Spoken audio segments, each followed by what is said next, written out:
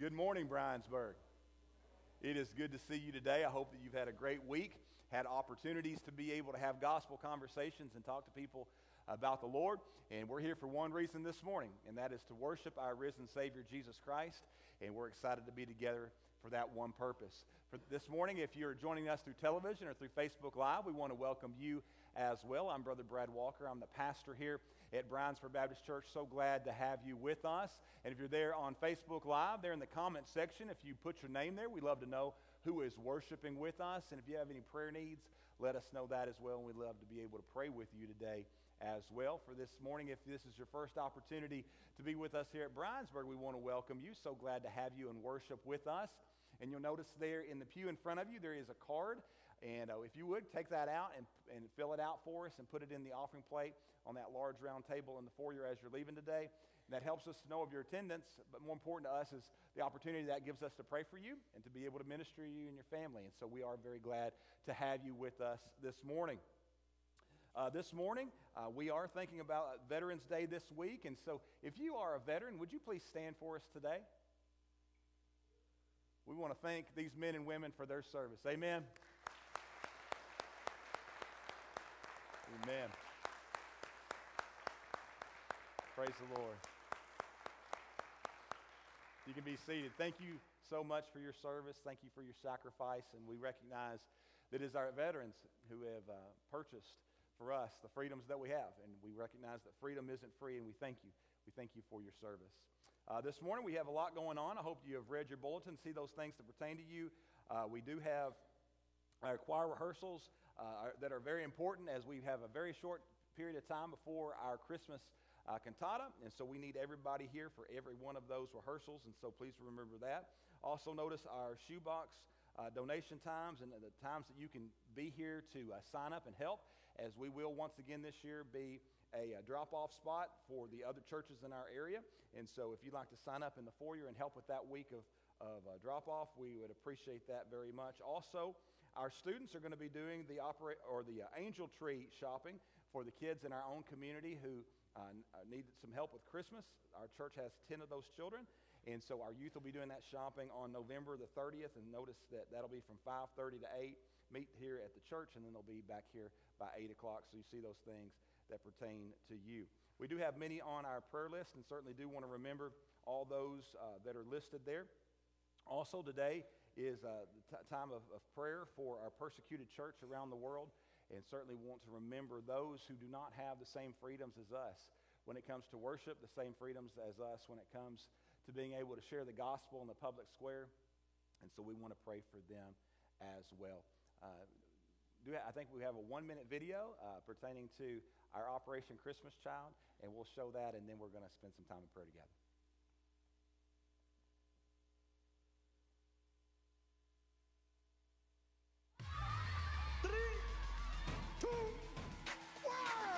And when those lids come off those boxes, you have never seen such pure joy. This is amazing. As you can see, the children's faces, they are excited as they open up the gifts for the first time. What makes the gifts more than just gifts is the message that comes with the gift. This is the opportunity for a child to hear the gospel of Jesus Christ. The mission of Operation Christmas Child never changes. Children are coming to Jesus, and children are taking the gospel to the ends of the earth. Millions of children around the world are being impacted by these simple shoebox gifts. One box can touch not just a child, but the whole family. So we need to keep packing those boxes and pray for the children that God will use this in a very special way. So thank you for being a part of it. God bless you. Let's go to the Lord in prayer together. Lord Heavenly Father, as we come before you this morning, Lord, we thank you for the opportunity to come and to worship through lifting up our hearts and our voices. Lord, the opportunity to come before you and to spend time in the study of your word. Lord, to know that as we pray that you hear us. And Lord, this morning as we come before you, we recognize that we have freedoms and we have opportunities that so many of our brothers and sisters in Christ do not have around the world. Those who are part of the persecuted church and, Lord, who have to have underground services, who have to share in ways where the government doesn't know so that they can be able to take the gospel to their neighbors. And so, Lord, I just pray that you might watch over your church, Lord, protect her. Lord, for those men and women, boys and girls who are living in those parts of the world, Lord, use them in a powerful way. Lord, we thank you for the growth of the church, even in those areas where there is not freedom. Lord, we thank you for the fact that the gospel continues to reach those who so desperately need it. Lord, this morning we thank you for the opportunity that you give us to be able to share the gospel in a variety of different ways, and one of those ways being to put a shoebox together, but not just so that a child can get a small gift, which is a nice thing in the moment, but more importantly so that the gospel can be shared with them, so that they get the good news that you love them, that you went to the cross, that you died for their sins, and that you rose again, and that they can know you in a personal way, no matter where in the world it may be that they live. Lord, this morning we lift up those within our own church and within our community, Lord, that are experiencing health difficulties. Lord, lay your healing hand upon them. We have many that are out right now because of that. But more importantly, we pray for those who are lost. Lord, we pray for each and every one of us, our one, that we know doesn't yet know you as Savior and Lord, whether that be someone young or someone old. Lord, give us the opportunity, even this week, to be able to have a gospel conversation with them. Lord, now as we continue in this time of worship, have your will, have your way. Speak to our hearts as only you can. It's in Jesus' name we pray. Amen. Let's worship together. I worship you, Almighty God.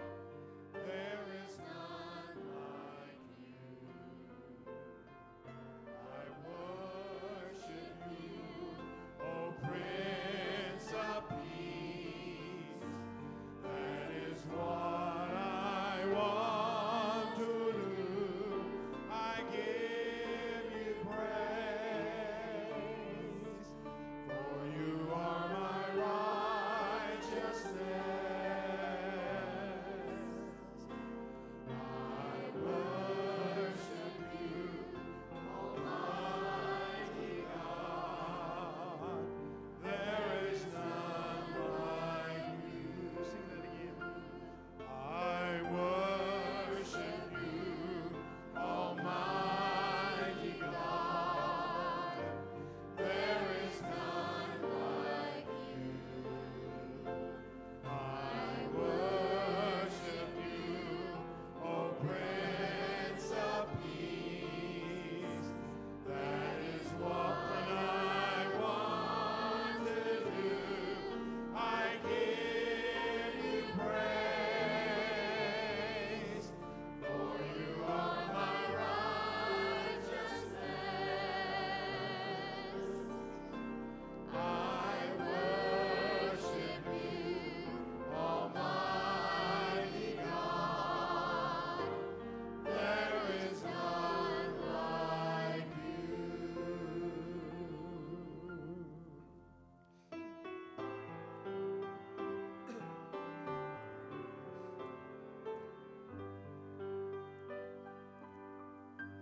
I sing praises to your name, oh Lord, praises to your name, oh Lord, for your name is great and greatly to be praised. I sing praises to your name, oh Lord, praises to your name, oh Lord, for your name is great and greatly to be praised. I give glory to your name, oh Lord, glory to your name,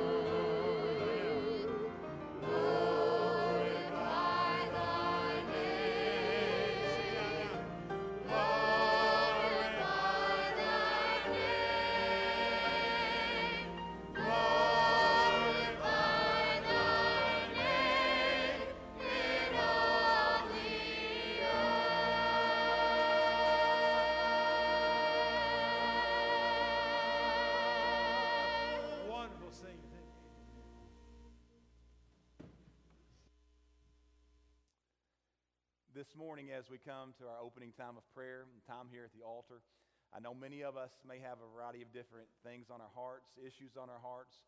Most importantly, praying for those that the Lord's laid on our heart to share the gospel with. But also we think about this week, this week on Tuesday, we have the opportunity, we have the freedom to be able to go and to vote and to select our leaders and to make decisions for our own communities and our state and our nation.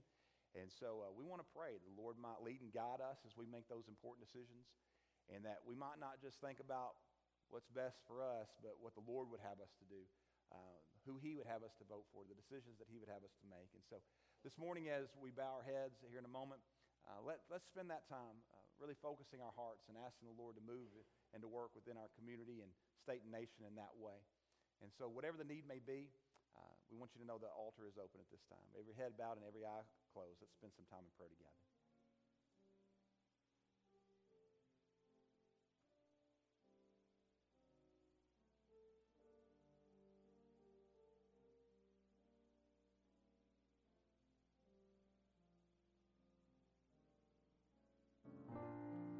Lord Heavenly Father, as we come before you this morning, Lord, we do thank you that you're the God who knows our every need. Lord, you know the physical needs in our lives. Lord, you know the relational and emotional needs in our lives. Lord, you know the physical need financially and to be able to provide for ourselves and our families. And Lord, the stresses that come when those things don't seem to be going as we think that they should. And Lord, we just trust you. Lord, we place it all in your hands. But most importantly, we pray for the lost. We pray for those around about us who do not yet know you as Savior and Lord, and that you would move as only you can, and then give us a boldness to go and to share the gospel. And Lord, as we think about this coming week and we think about what's going to be taking place within our community and our state and our nation on Tuesday, Lord, we thank you for those who have fought and bled and even died. Lord, that we might have these freedoms to be able to select our leaders, to be able to make decisions in our communities. And Lord, we pray that you might give us insight, give us wisdom as we go and as we cast those votes. Lord, I pray that you might watch over our community. Lord, that you might watch over our state and our nation. And Lord, that we might have godly leaders, that we might make godly decisions for our communities. Lord, that the gospel might go and it might reach those who so desperately need to know you as Savior and as Lord. So now as we continue to sing, and then as your word is proclaimed, Lord, I pray that you would speak to our hearts. And Lord, as we leave this place, that we would know that we have met with you. For it's in Jesus' name we pray. Amen. Let's never forget that in all things, our God reigns. Let's stand together as we sing this song, Our God Reigns. How lovely on the mountains are the feet of him who brings good news. Good news, announcing peace, proclaiming news of happiness. Our God reigns, yes, our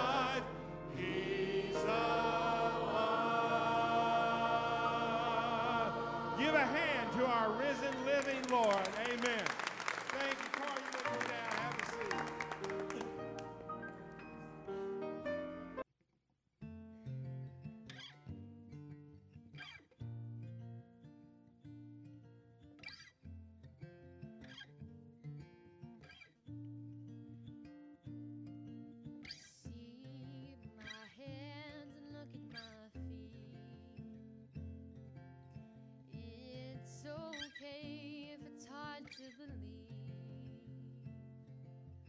I have faith you would do greater things.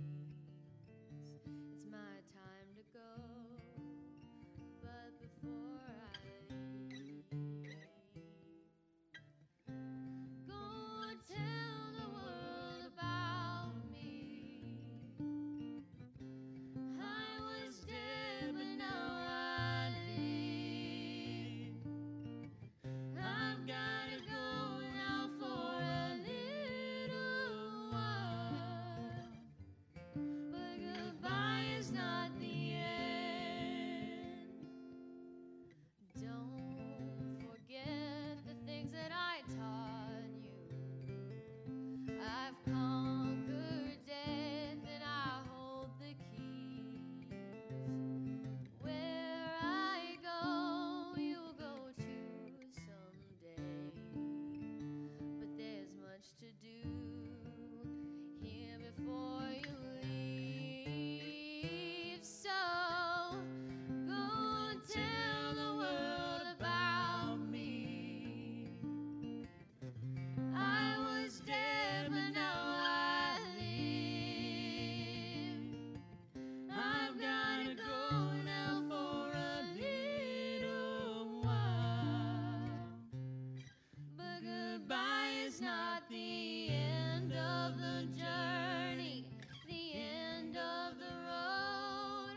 My spirit is with you wherever you go. You have a purpose and I have a plan. I'll make you this promise, I'll come back again.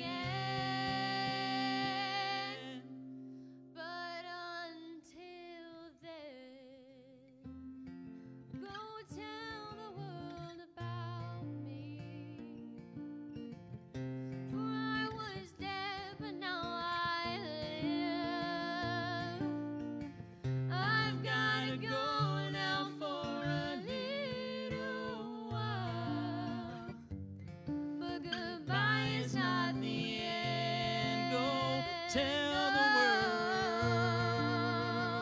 Go tell them about me. Tell the world. I've gotta go. Go tell the world for a little while, but goodbye is not the end.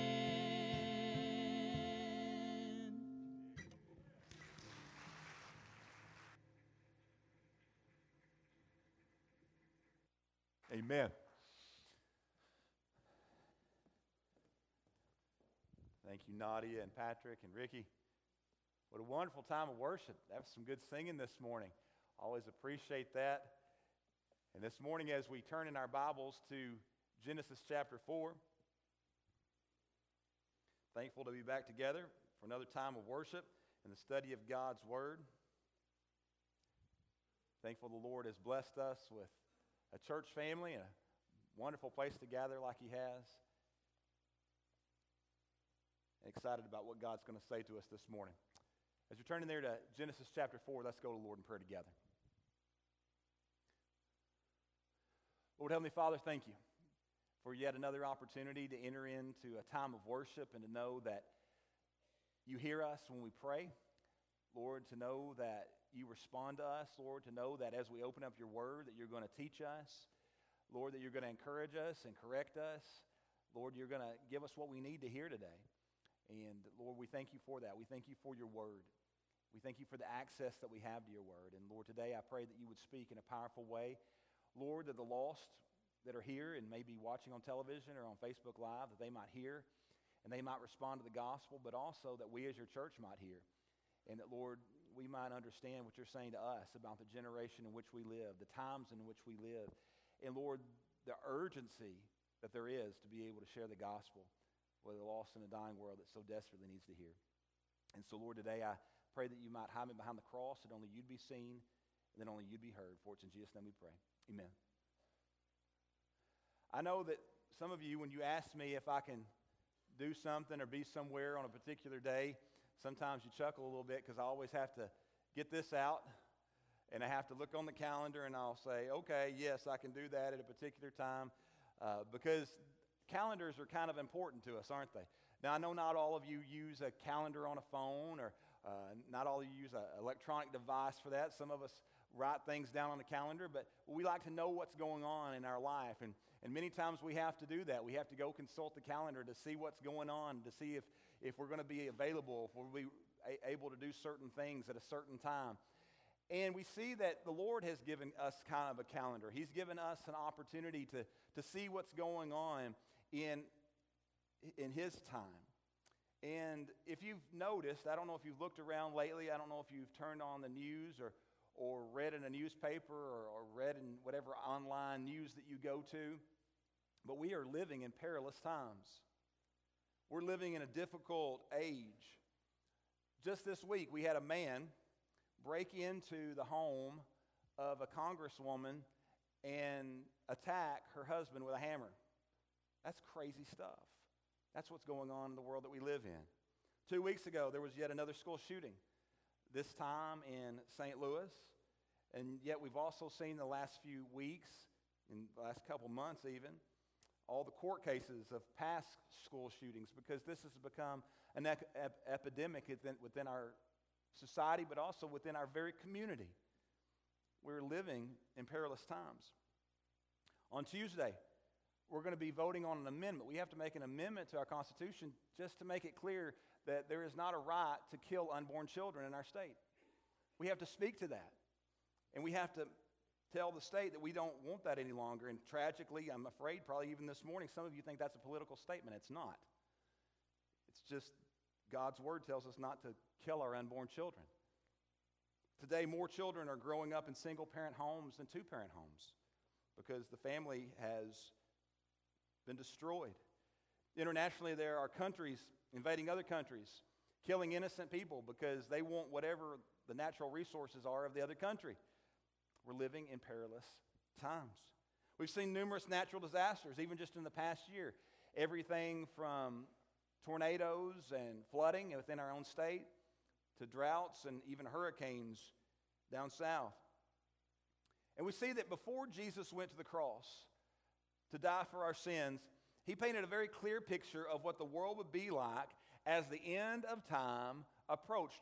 How we could tell what day it was, where we were on His prophetic calendar. He presents this very vivid picture. He lays out a clear blueprint for the end of the age, and He told us that we could know that the end was near when there were certain characteristics that you could look around and see those things going on, and you could begin to know where you were on His prophetic calendar. And in Matthew chapter 24, verses 1 through 8, He makes it very clear. And Jesus went out and He departed from the temple, and His disciples came to Him for to shew Him the building of the temple. And Jesus said unto them, See ye not all these things? Verily I say unto you, there shall not be left here one stone upon another that shall not be thrown down.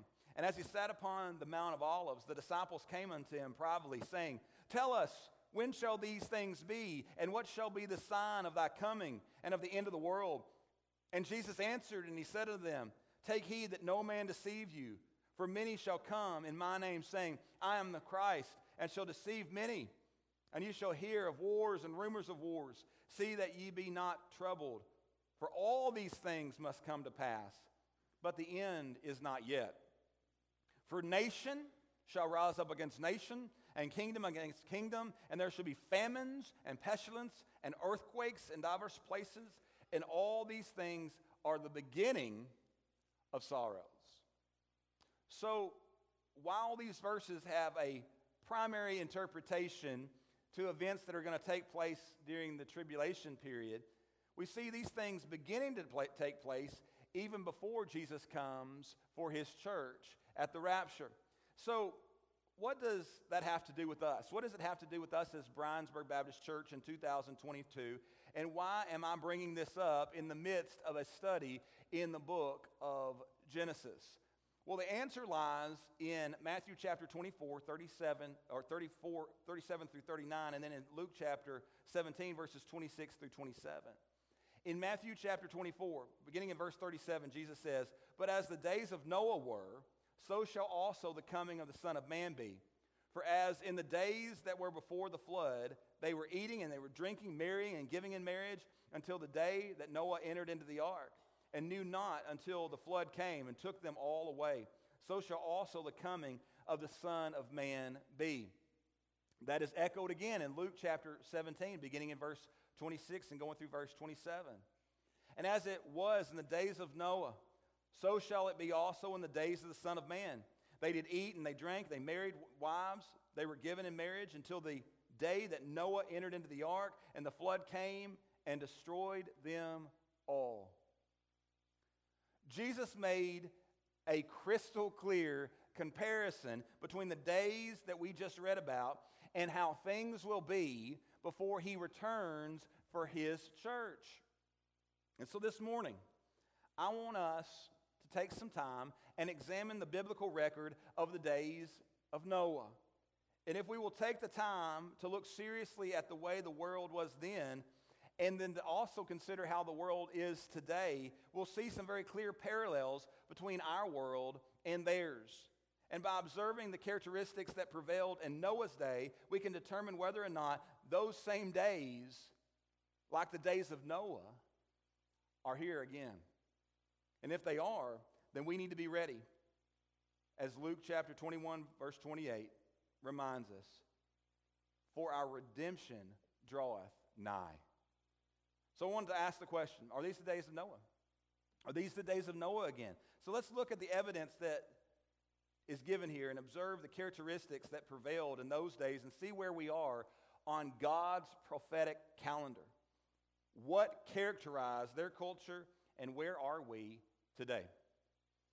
So first of all, those days were characterized by perversion. Look at verses 1 through 15. We see last week that Cain and Abel both came to God and they both came with an offering. And yet we see that Cain's was a bloodless offering. It was a bloodless religion. In other words, Cain believed that he could come any way he wanted to the Lord. He believed that it didn't matter what he offered. He'd just come and he would give whatever he wanted to give, and God could either take it or leave it. Cain ignored the plain mandate that had been ordained by God himself back in Genesis chapter 3, verse 21. That proper sacrifice involved blood because it painted the picture that there was a sacrifice that had to be made. The innocent for the guilty, which pointed to the cross, which pointed to the coming of the Messiah. His offering didn't do that. And so this same mentality abounds in our world today. In 2 Timothy 3:5, Paul echoes this, having a form of godliness, but denying the power thereof. From such turn away. We are living in days of widespread apostasy. We think about the celebrities today who claim to have religion, who claim to have a quote-unquote spiritual background about them. But we see that they preach nothing but a self-help philosophy. They speak of God or the Spirit as being a force in their life. Clearly they've watched too much Star Wars. But it's just a force around them. Sadly, the same idea prevails in many churches today. That spiritual life is just a force. It's just something that we feel. What's more tragic is the fact that so many people are swallowing this social psychology of gospel, of it being health and wealth and whatever makes you feel good. They're swallowing it hook, line, and sinker. But also, secondly, we see that these days were characterized by prosperity. Look with me at Genesis chapter 4, verse 20. And Adab bare Jabal, and he was the father of such as dwell in tents, and of such as have cattle. And you say, well, Brother Brad, why is that important? Well, we see here that Jabal was the first to practice domestication of animals. And so now men no longer had to hunt and scrounge for their food. They could literally stay in one place and they could raise their food. And that allowed people to have more than they needed, to have excess. It was a time of material prosperity, and Jabal cornered the market on it. And despite rampant inflation that we're seeing today, we are still enjoying unprecedented prosperity here in America. In fact, the median income of an American family of four in 2021 was $70,824. Now, if you ask people around the world, does that make you rich? The answer would be absolutely it does. It makes you rich. And so people say that they are broke and they don't have any money, but then you go to Walmart or you go to Dollar General and you see people are doing nothing but spending. You see that people go online to all those different online websites where you can buy this, that, and the other, and we're spending money, we're spending money, we're spending money. Everyone is spending. These are days when we as Americans have more than enough. But thirdly, we see that those days were characterized by pleasure. Look at verse 21 of Genesis chapter 4. And his brother's name was Jubal, and he was the father of all such as handle the harp and the organ. It was characterized by pleasure. This man's name was Jubal, and Jubal invented musical instruments, and therefore we kind of think about that as entertainment, so kind of the birth of the entertainment industry. Because we now had more than enough, we no longer had to spend all of our time hunting and going out and just finding enough to live on. There was leisure time, and therefore there was time for an entertainment industry. There was time to sit down and enjoy those kind of things. Now, there is no denying the fact that we are living in a pleasure-seeking world. This past summer, the movie Top Gun Maverick grossed $1.4 billion in worldwide ticket sales. In fact, Americans spent an astounding $14 billion on just movies last year, on just movies. And so that doesn't count all of the music and all of the sports and all of the hobbies and other things that we do for pleasure here in our country. We spend billions and billions and billions of dollars on entertainment. We are a pleasure-mad society. But fourthly, we see those days were characterized by progress. Look with me at verse 22 of Genesis chapter 4. And Zillah, she also bare Tubal-Cain, an instructor of every artificer of brass and iron, and the sister of Tubal-Cain was Naamah. And so what we see here in verse 17, he says, and Cain knew his wife, and she conceived and bare Enoch. And he built a city and called the name of the city after the name of his son, Enoch. And so we see here a man named Tubal-Cain. Tubal-Cain discovered and he learned how to extract metal from ore, and he invented the smelting industry, which was incredibly important to progress because this allowed men to produce stronger farm implements and far more formidable armaments. And so verse 17 there talks about the rise of cities. For the first time, people are gathering in one place and they're beginning to live in one smaller area known as a city. Those days preceding the flood were marked by scientific and engineering advancements. They were able to do things that you might not think about them being able to do. They had great abilities, even in the area of technology. One of those areas is in the building of the ark. Turn with me over to chapter 6 briefly. And in verses 14 through 16, we see what the ark was like. This was an incredible structure. Make thee an ark of gopher wood. Room shall be thou make in the ark, and shalt pitch it within and without with pitch. And this is the fashion which thou shalt make of it. The length of the ark shall be 300 cubits, the breadth of it 50 cubits, and the height of it 30 cubits. A window shalt thou make to the ark, and in a cubit shalt thou finish it above. And the door of the ark shalt thou set in the side thereof. With lower, second, and third stories shalt thou make it. This was an absolutely huge vessel. I don't know if any of you have been to northern Kentucky to the exact replica of the ark, but when you go and you consider what was built by Noah and his family, it is astounding. It is astounding to think that they were able to build such a huge vessel.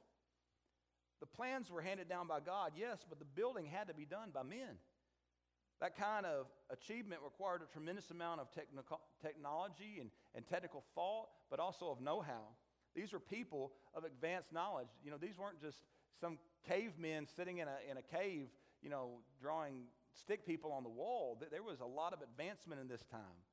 There are many inventions and many advancements that could be mentioned that clearly reveal how we have progressed as a society and as a culture today, especially in the scientific areas and the areas of engineering, as well as in other areas of human life. Advancements in the medical field alone are beyond belief of the kind of things that they can do today. They can poke a few holes and do major surgeries that used to require them opening you up and being in the hospital for days, if not weeks at a time. Now those are outpatient surgeries. It's amazing. We think about in the area of space travel, and Atlas V rocket from United Launch Alliance kicked off a string of launches from Cape Canaveral this past Tuesday, delivering satellites into space. That's just become kind of a common occurrence now. We don't even think about it like we used to because it happens so often. But one of the great feats of science in recent years, I believe, is the Voyager 2 mission to Saturn. That spacecraft was loaded with all kinds of delicate scientific instruments, such as radio receivers and cameras and cosmic ray detectors, and it could measure ultraviolet, infrared, and visible light. It could detect electric and magnetic fields, and the spacecraft left the Earth and headed for Saturn, traveling at 54,000 miles per hour. That's pretty fast. 54,000. That is 20 times the speed of a bullet, if you want to count, okay? That's fast. And it traveled for 4 years across 1.24 billion, with a B, miles. And when it arrived at its destination, it was only off 41 miles from its target, from its precise target, and it was only a mere 3 seconds late after traveling for that distance and for that long. So it's safe to say that we are living in a time of unprecedented human advancement. And if you look at those days of Noah, you might be led to believe that humanity was doing quite well. They were prosperous. They were developing a complex culture, complete with great cities, with art, with the ability to sustain life in one's place. They were advancing in the fields of agriculture and metalworking and art and music and science and engineering. And yet for all of their advancements, for all that they had grown and been able to do, they did not know God. I wonder if that sounds familiar to you today. In the midst of everything that we can do as a society and as a culture, you look around and it is evident that as a culture at large, we do not know God. Our society is advancing at an amazing rate, in a yearly, monthly, even daily. But mankind has chosen a path that leads him ever further away from the Lord. So fifthly, we see those were days characterized by polygamy. Look at verse 23. And Lamech said unto his wives, Adah and Zillah, Hear my voice, ye wives of Lamech, hearken unto my speech, for I have slain a man to my wounding and a young man to my hurt. Here we meet a man named Lamech, and we're told that he married 2 women. He is the first person in the record of humanity who took clear steps to undermine the home and the family as God had designed it. God set the standard. God's standard is found in Genesis chapter 2, verses 24 and 25. Therefore shall a man leave his father and his mother, and shall cleave unto his wife, and they shall be one flesh. And they were both naked, the man and his wife, and were not ashamed. Lamech was the first to pervert God's standard for marriage. He was the first. So it was a time marked by lust and wanton disregard for God's will and open sin, open perversion, seeing what God had called us to do and doing the opposite. And sadly, Lamech would not be the last. For we see in Genesis 6, 1 through 4, we're told that there was an intermingling here of the godly line of Seth with the cursed reprobate line of Cain, and it produced a generation of men. It says who were giants, who were men of renown. Basically, what we have is a generation of demon-possessed men who dominated that society for their own pleasure and for their own profit. Marriage, as the Bible defines it, or as God defines it, is under attack today.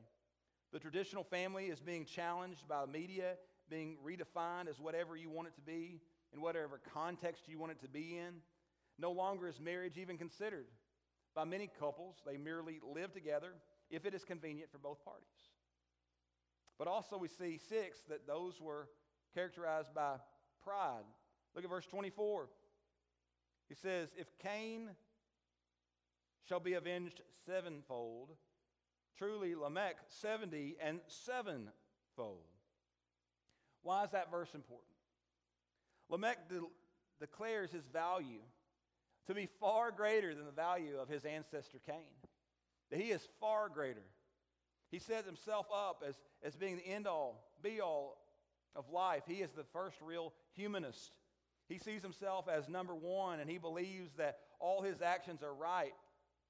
His name means powerful, and he lived as if all power resided within him. And if you look at the name of Cain's offspring in verses 17 and 18, you notice that some of those names include the suffix of El, E-L.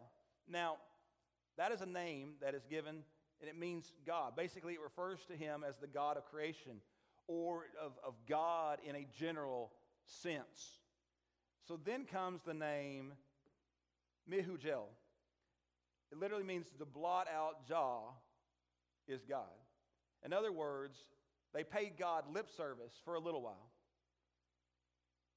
But this is the day that came finally where they wanted God out of their lives.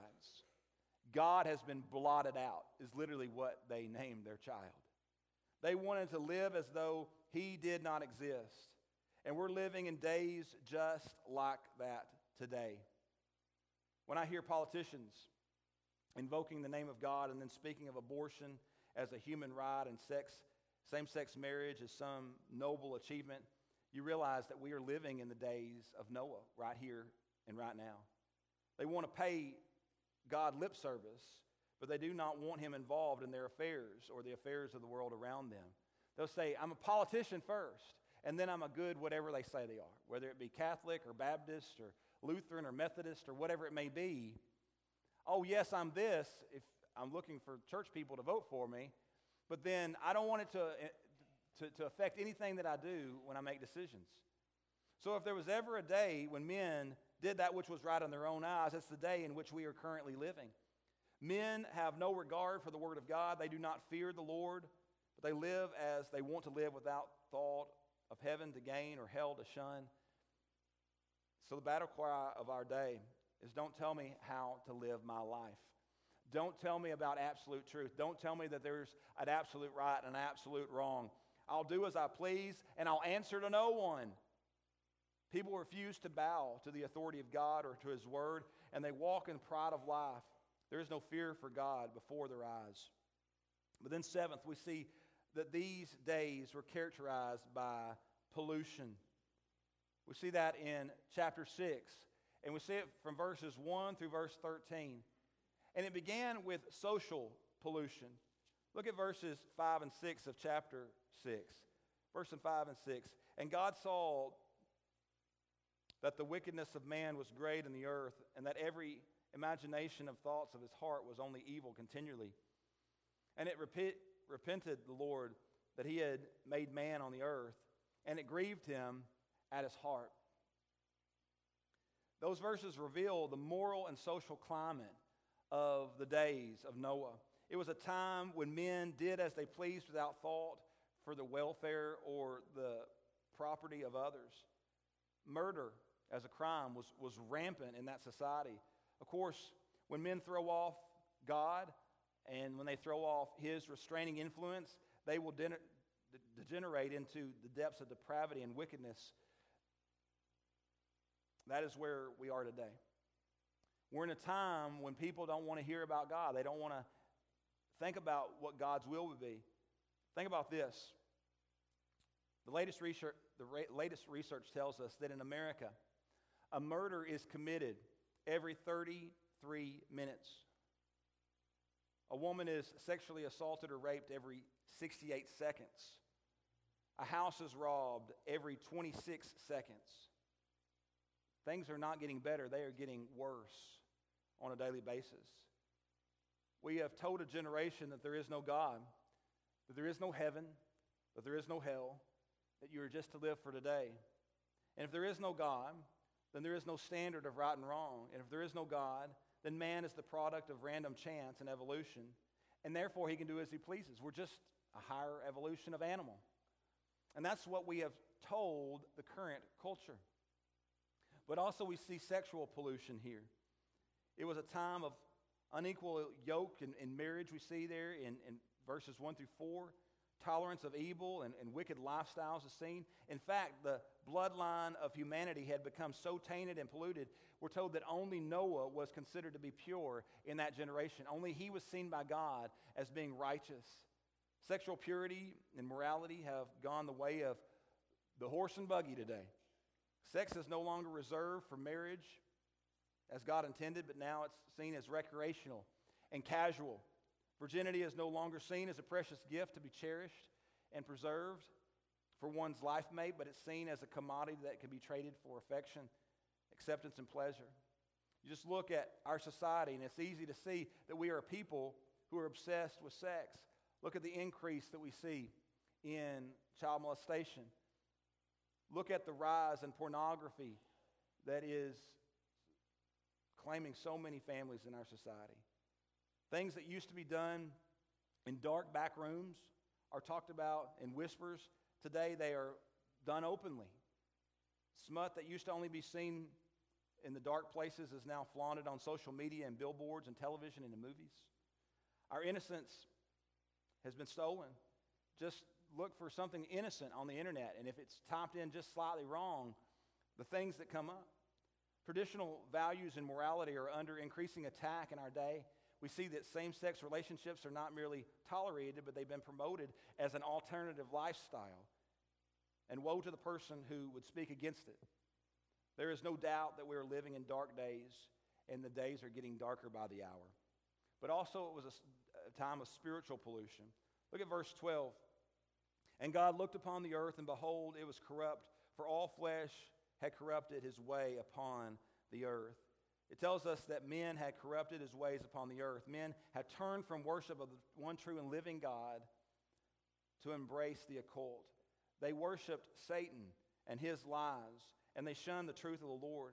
And the same is true today. Just look at people's absolute obsession with supernatural stuff. You go to a bookstore and you look in the sections about spirituality, and it's not Christian books. It's books on the occult. It's books on witchcraft. It's books on demonic religion and Satanism. It's penetrated our culture at a frightening level. But what should we expect? Man is a religious being, and we are going to worship something or someone. He's created us in that way. And when God is removed from the culture, he will be replaced with satanic counterfeits on every side. It has always been that way. That's what Paul tells us there in Romans chapter 1, verses 18 through 28. So we see the Canaanites set the moral and spiritual temperature of that age. Those who did not know God were dominant. They controlled public opinion. They decided what was and what was not in or out. Whereas the Sethites, those who knew the Lord and had a relationship with the Lord, seemed to have very little voice in that society. And it is much the same way currently. The world, which for the most part has turned its back on God, sets the moral and spiritual tone for our society. We're told what we are to accept and what we are to shun, not by people who know the Lord, but by people who shun the Lord. They pay lip service to the Lord, but they deny him the love and devotion and worship that he deserves. So I wonder, have the days of Noah arrived again? Can you see the signs of the times around us, where we are on the calendar? I get the feeling that if we were to get in a time machine and we were to go back to the days of Noah, we would look around and it would look very, very familiar to the days in which we are now living. But I don't want to close the message on a negative note. No, because there's great hope. Even in that dark day, God still had his man, and God was still working in a miraculous way. He was still moving in grace to redeem the lost in that world just as he is in this one. God was still working to bring things to conclusion, a conclusion that would honor him just as he is in our day. Jesus said in Luke 21:28, "And when these things begin to come to pass, look up and lift up thy head, for your redemption draweth nigh." You see, when he said that, he was referring to those who would be living during the tribulation. But he's telling those people that he is coming again. And when he does, that he will make things as they ought to be. He will straighten out the mess in the world. He will make it right again. But let me just remind you that before he comes in power and in glory to establish his kingdom here on earth, that he will first come in the clouds for his bride, the church, during the rapture. That he will take us home. This world is ripe for judgment. And if that is true, then it's about time for us to make our trip to glory. So if I were you this morning, if I were you, I would make sure that I was saved. I would make sure that I have a personal love relationship with the Lord Jesus Christ, because we're not promised another year, another month, another week, another day. We're not promised another moment. Right now, today is the day of salvation. I'd cut as many ties with this world and love for this world as I possibly could, because he's coming and we're going. And the question comes, are you ready? And so this morning, as our musicians come, you're going to have the opportunity here in just a moment, if you don't yet have a personal love relationship with the Lord Jesus Christ, to come to him. You're going to have an opportunity to enter into a relationship with Christ. And how do you do that? You simply repent of your sin, meaning you turn away from your sin and you turn to Christ. And as you do that, you accept what Christ has done. You don't try to work your way to him. You don't try to turn over a new leaf and be better, but you accept what he has already done at the cross of Calvary. You accept him by faith. And he tells us that if we'll do that, that we shall be saved. If you need to do that today, I invite you to come here in just a moment and say yes to Jesus. But maybe you need to come to this altar. And maybe you need to be praying for a loved one. Maybe you need to be praying for somebody you work with, for somebody you go to school with, because you know that they're not ready. And if the day draweth nigh, if the day of our Lord's return is drawing closer every single second, then we need to be serious about sharing the gospel with those around us. We need to be praying for family. We need to be praying for friends, for coworkers, for classmates, for neighbors, because he has given us the opportunity to share. The calendar says the day is coming, and it's coming quickly. Are you ready? And have you shared with those who are not? Lord Heavenly Father, as we come to you today, I thank you for your great love for us. And I thank you for the fact that you saw fit to come after us, to live in this world and to experience everything that we've experienced, yet without sin, to go to the cross of Calvary and to die in our place. And you were dead and buried in a tomb for 3 days, but Lord, thank you that you did what only you could do, and you arose from that grave, victorious. And so, Lord, today I know I've got some friends. I've got some friends here right now, and they know they're lost. They know they don't yet have a relationship with you. And I pray that you would make that clear to their hearts. Help them to repent of sin, turning away from it, and help them to come to you by faith and to believe on you. Lord, do the work that only you can do. As much as I and others would love to save them, we can't do it. Only your Holy Spirit can move in their hearts and cause that to take place. So Lord, today we pray that this will be the day of salvation for many, to your honor and to your glory. For it's in Jesus' name we pray. Amen. As we stand and as we sing, would you come?